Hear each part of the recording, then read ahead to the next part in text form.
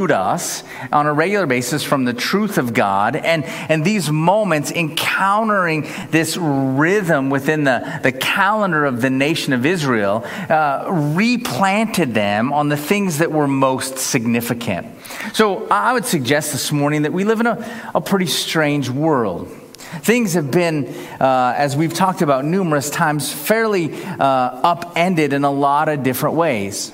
Relationships are encountering some of the most incredible friction that maybe in our lifetime we can imagine.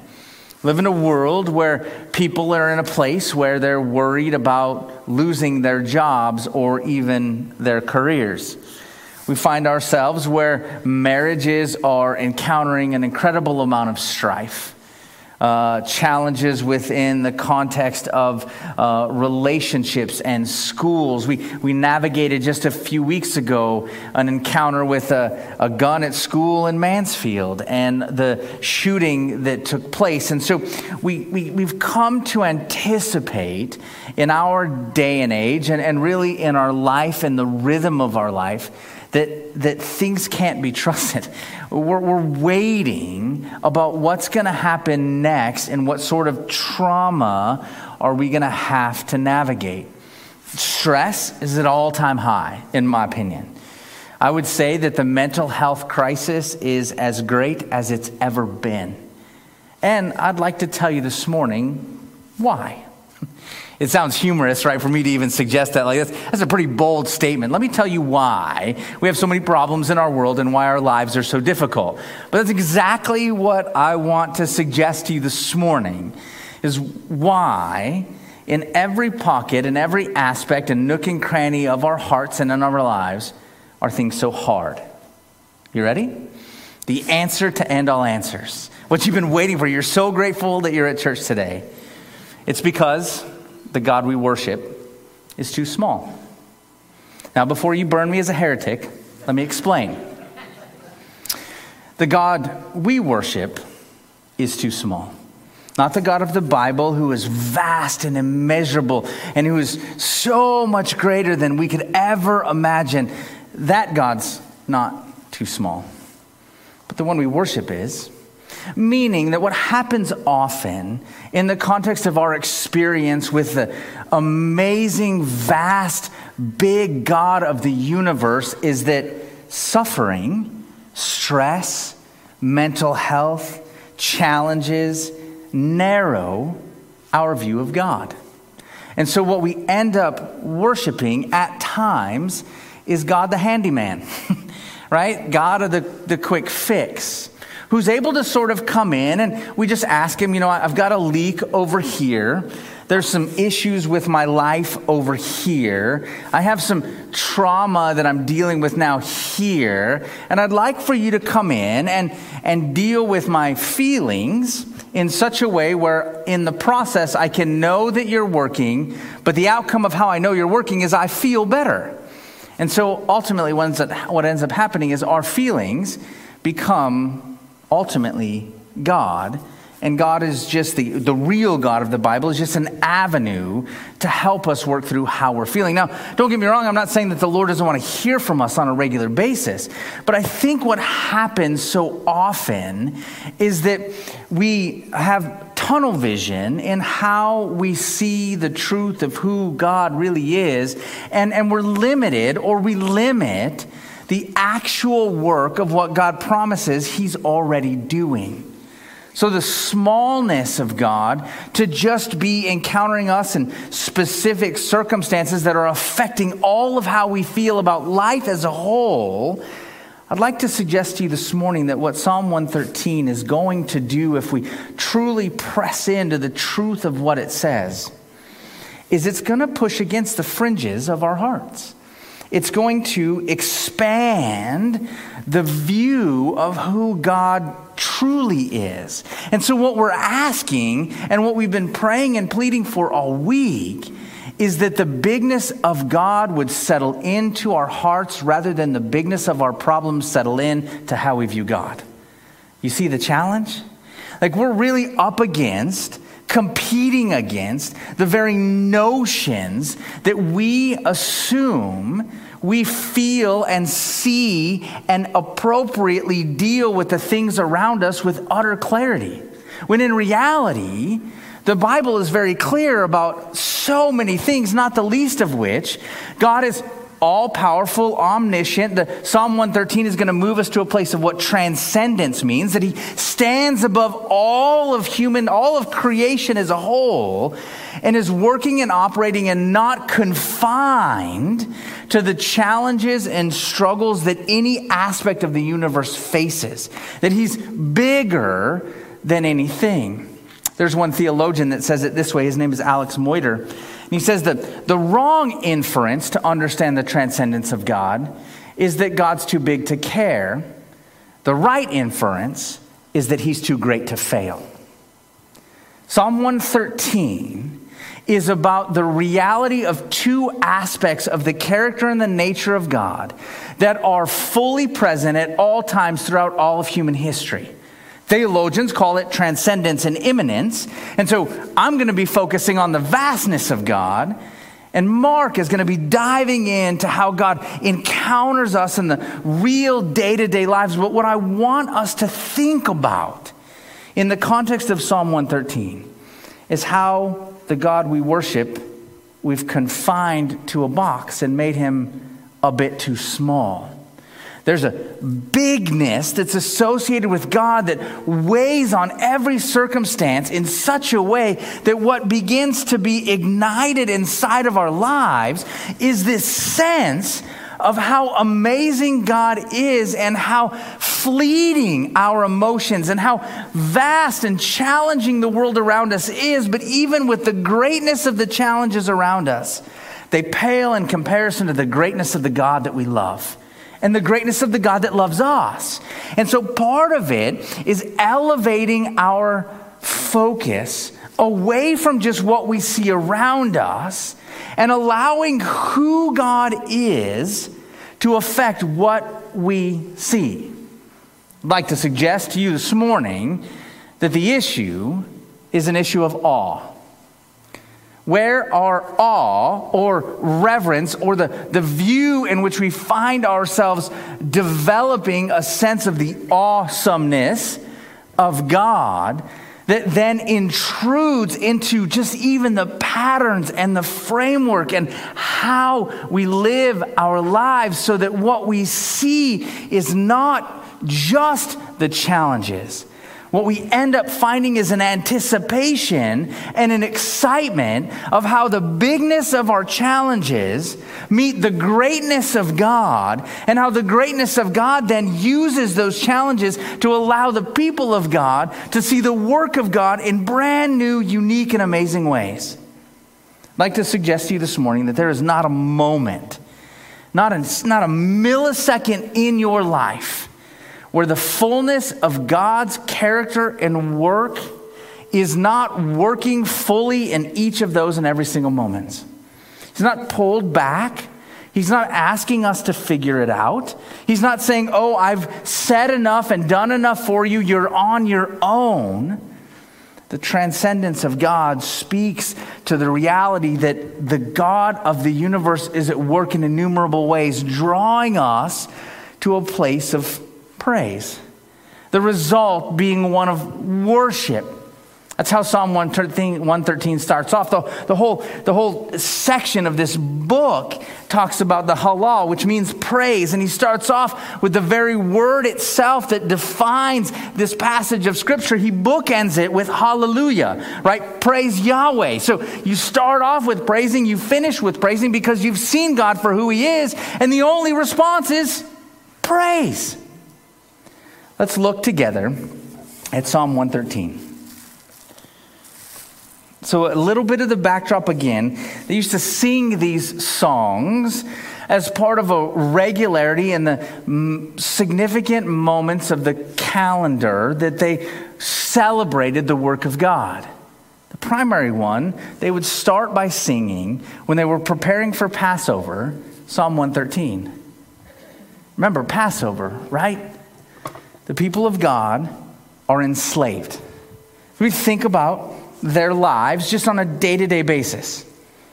Beaten, overworked, malnourished, and completely and totally in control of some secular pagan leader that decides to do whatever he wants with the Hebrews of the time. They are slaves. They've cried out to God for mercy.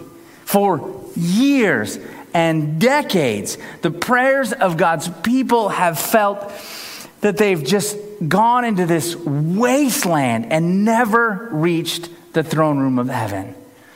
But God was listening, consistently listening. And so you have these plagues that would come in as God was working to free the people from their enslavement.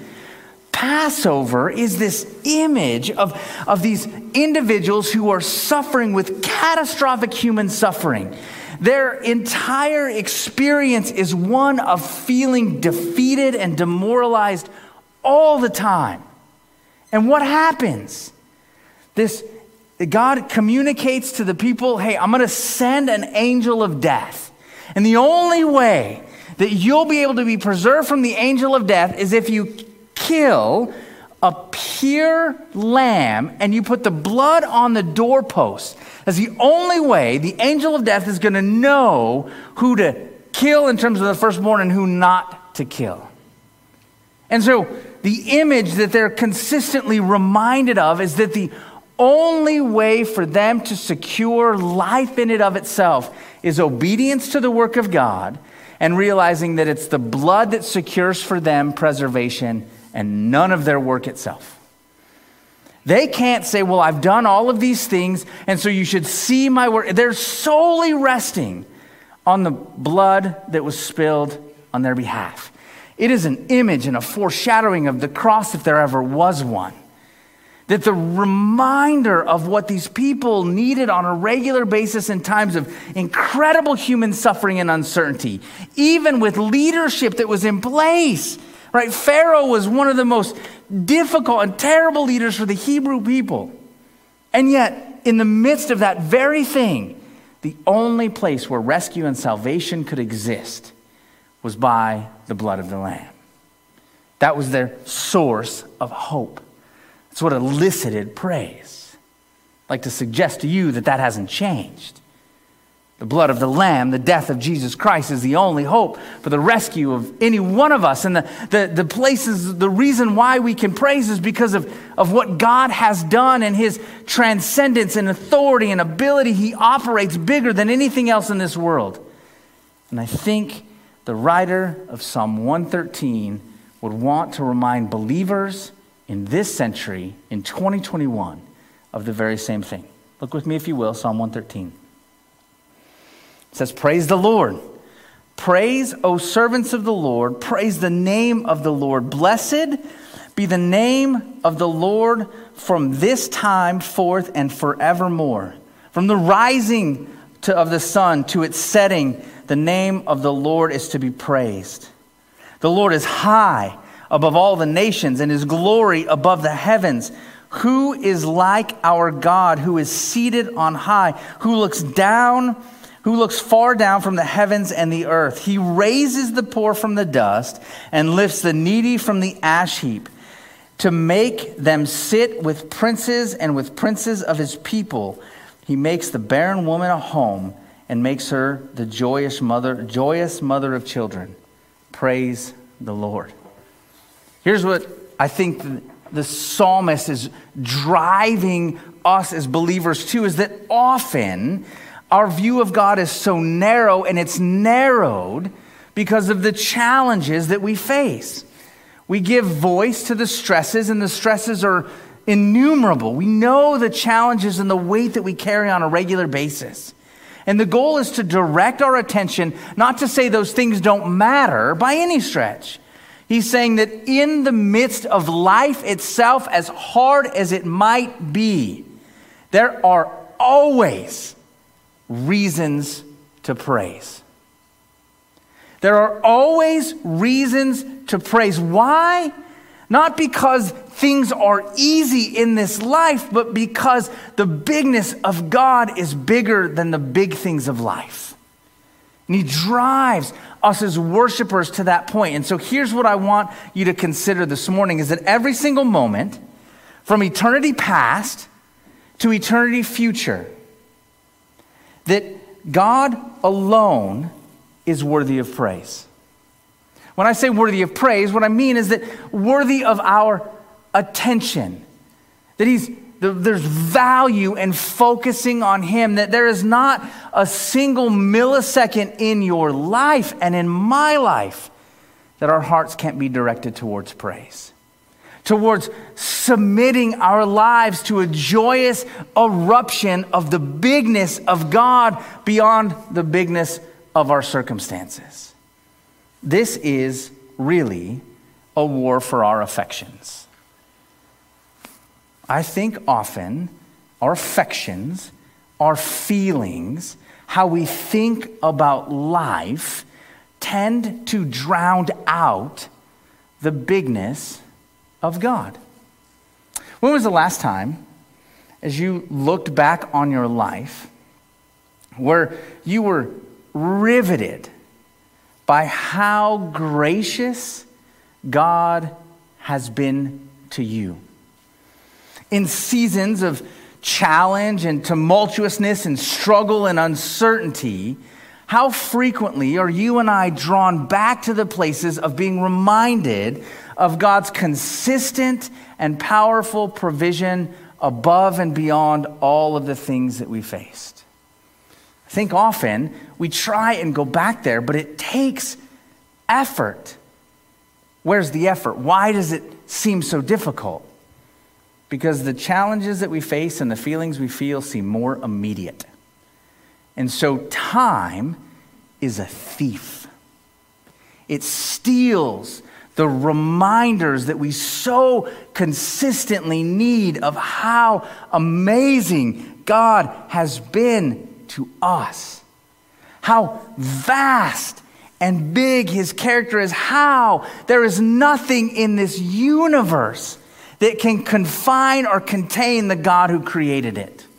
Not who's in office, not what happens in the Supreme Court, not what struggles we face with business or job, not challenges that we've navigated for decades within context of families, not whether or not there's things and uncertainty in schools, not any of those things trump the vastness and the bigness of God himself.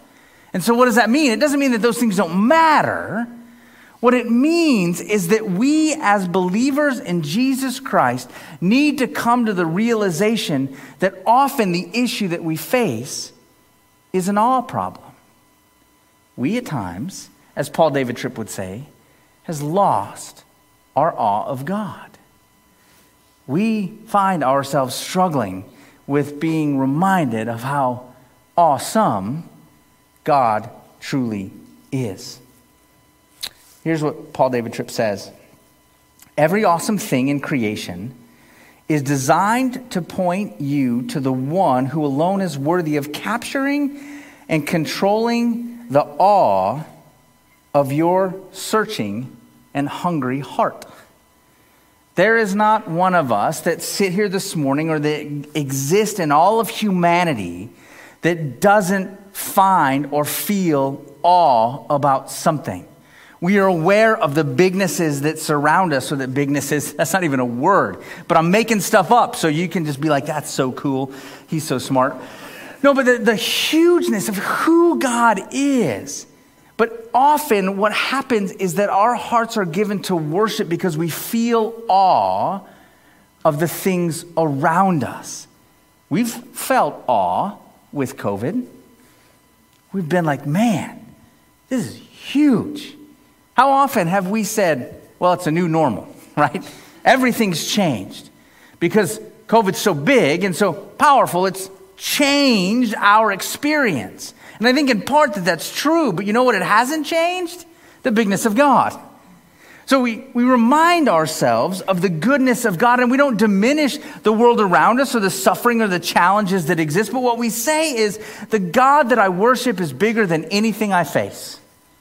Not because I'm convinced that that's the case, but because his word tells me that it's true. He begins, praise the Lord, praise the servants of the Lord. Blessed be the name of the Lord from this time forevermore. So, just as a reminder, every single moment, from eternity past to eternity future, God is worthy of praise. There is not one single millisecond of your life that God doesn't direct us to praising his power, his goodness, and his grace towards us. There's a story that was shared about Theodore Roosevelt, who was one of these explorers. I've been listening to a book about some of his discovering and work as he traveled around the Amazon after he didn't get reelected for a third term. And William Beebe was a worldwide explorer that used to travel with him. And here's what they used to do when they were together. They would sit at night, and the two men would look at the vastness of the stars on the porch at Theodore's house. And as they gazed at all of the distant starlight and all of the smudges, here's what they say. This is the spiral galaxy of Andromeda. It's as large as the Milky Way as they looked far into the distance in the sky. It's one of 100 million galaxies. It is 750,000 light years away. It consists of 100 billion suns, and each one is larger than our sun. After that thought sunk in, Roosevelt would flash his toothy grin, as this book says. He says, now, I think we're small enough. Let's go to bed. I wonder how often, if we would give ourselves the opportunity to reflect on how amazingly big God is. Throughout all of the Old and even in the New Testament, God is compelling believers to be reminded of how God is not just creator and fashioner of the universe and how he stands outside of time, is not constrained by any human endeavor, but that he's working beyond everything that we can think or feel. And then he even tells us, right, Romans 8, that even all creation has been groaning with the pains of childbirth until now. And that this sense that we might even know what to pray, but the Spirit is praying on our behalf, the will of God, that you have all of the resources of the limitless characteristics of God involved in every aspect of your life. And I'm not going to take Mark's thunder because that's imminence, but all of the bigness of God is at work in the most unique and amazing ways, and there is not a place where he is withholding his goodness from you. He's not limited his power. The goal is to say, are we in awe of God? Are we drawn to this place? Who sits on the throne of directing our feelings and desires? Is it the challenges and the God of this world that just put enormous pressure on us, wondering if everything's going to work out okay? Or is it the God of the universe who knows that he's directing everything to work out according to his perfect plan? The call of the people of God to understand his goodness and transcendence is that he's too great to fail. There's not a moment where he's limited by the challenges of the world, but he's operating in just the most amazing and challenging and transformative of ways to draw his people to value him above all things. Here's what he says in verses 3 and following. He says, from the rising of the sun to its setting, the name of the Lord is to be praised. He uses that as bookends, basically to give us a window of that every waking moment, your hearts can be elicited towards praise. So let me just ask you to consider. Pick one thing, just one, and allow it to digest inside your heart this truth. Pick the hardest thing you're facing and I'm facing right now. Challenge in relationship, friction and pressure in the world, issues at work, issues with life. And then ask yourself, and I'll ask myself, we'll make a deal this morning. How is God calling me to praise because of this? Somehow, in some way, this very situation is God at work eliciting praise. How can I see the vastness and bigness of God and truly confess praise to God for the greatest challenge that I'm facing here and now. And we develop that rhythm. We say to ourselves, God, there's a goodness that I'm missing. There's a challenge that I'm facing where I'm not seeing what you're doing or how big you are. And so I need you to show me. But I want to praise you because I know that you will show me. You care enough about me to hear the cries of your people's heart, that you are at work, and all I need to do is surrender to the fullness of your goodness and realize that there are reasons to praise in the greatest challenging moments. And so he moves us in verse 3 to that very reality. Verse 4, said, the Lord is high above the nations, and his glory above the heavens. Who is like our God, who is seated on high, who looks far down on the heavens and the earth? You ever ask yourself that question? Who is like our God? It's a rhetorical question, right? The answer is no one. And I think we could say that inside our own hearts and say, okay, I realize that there's no one that has the prominence in our lives that is like the God of the universe. There's nothing to compare the God of the universe with. No one or nothing deserves the place of praise or deserves the place of worship or deserves the place of attention save God alone. Paul David Tripp says, every sin problem at its core is an awe problem. Somehow, in some way, the bigness of the challenge we face has trumped the bigness of the God who has called us to himself. And so part of Psalm 113 is flip-flopping that. There is nothing, he tells us, that rises above God. As simple terms as we can get, there is nothing bigger than God. You guys remember, I don't know how many, anybody done VBS? Like maybe in the last decade or so, right? Remember that song they used to do? Our God is so big, so strong and so mighty. There's nothing my God cannot do. The mountains are his. The rivers are his. The stars are his handiwork too. My God is so big, so strong and so mighty. There's nothing my God cannot do. It's a great children's song. The question for you is, do you believe it? Or have you left it on the altar of just sheer children's music? Is it true? Church, help me out. Is it true? All right. So if our God is so big and there's nothing that he cannot do, and he owns the heavens and the stars and the mountains, and he cares so deeply about your life and is working in just the most profound ways, then the voice of the suffering and the challenge that you feel is not bigger than the God who created you. And yet, the issue is we have given awe to the circumstances around us more than we've given awe to God. Wonder what it would look like to just look and see how big and amazing God is. And one of the challenges that these people face is that he even puts it in the context of the nations. The Lord is high above all the nations.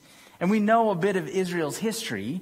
And God brings in all of these foreign nations because the nation of Israel has been defiant and disobedient to the will of God. So he raises up secular nations and brings them in to help call them back to repentance. And then they repent and they worship God again. And then what happens? Things are going great. And they're like, well, we don't need God anymore. And so more nations come in, and there's this constant tumultuousness in this nation. And what he's telling the people of God is that what we need to realize is that God is bigger than all the nations. He's bigger than the Oval Office. He's bigger than the places that we find ourselves most consumed and worried about. And so the goal is to say, how much of our affections are focused on the joy and the work and the bigness and the vastness of God himself? The question really is there anything bigger in your life than God? And nobody wants to say, well, I don't know, like teenagers who are getting ready to ask each other on a date. The answer is yes. We've placed things, we've valued things, we've thought about things that have had so much more control over our awe, over our affections, than God himself.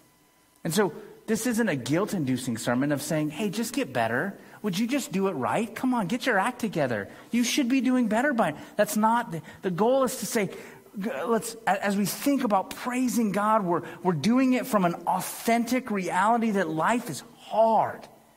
And there's an anticipation and an expectation that God is doing work. And he's doing tremendous work beyond what we can think or feel. And so what we're doing is saying, Lord, I'm wanting to believe in your bigness, and my faith is failing. But that's why Passover is such a unique thing, because it wasn't about the intensity of their faith that allowed to their salvation. It was the object of their faith.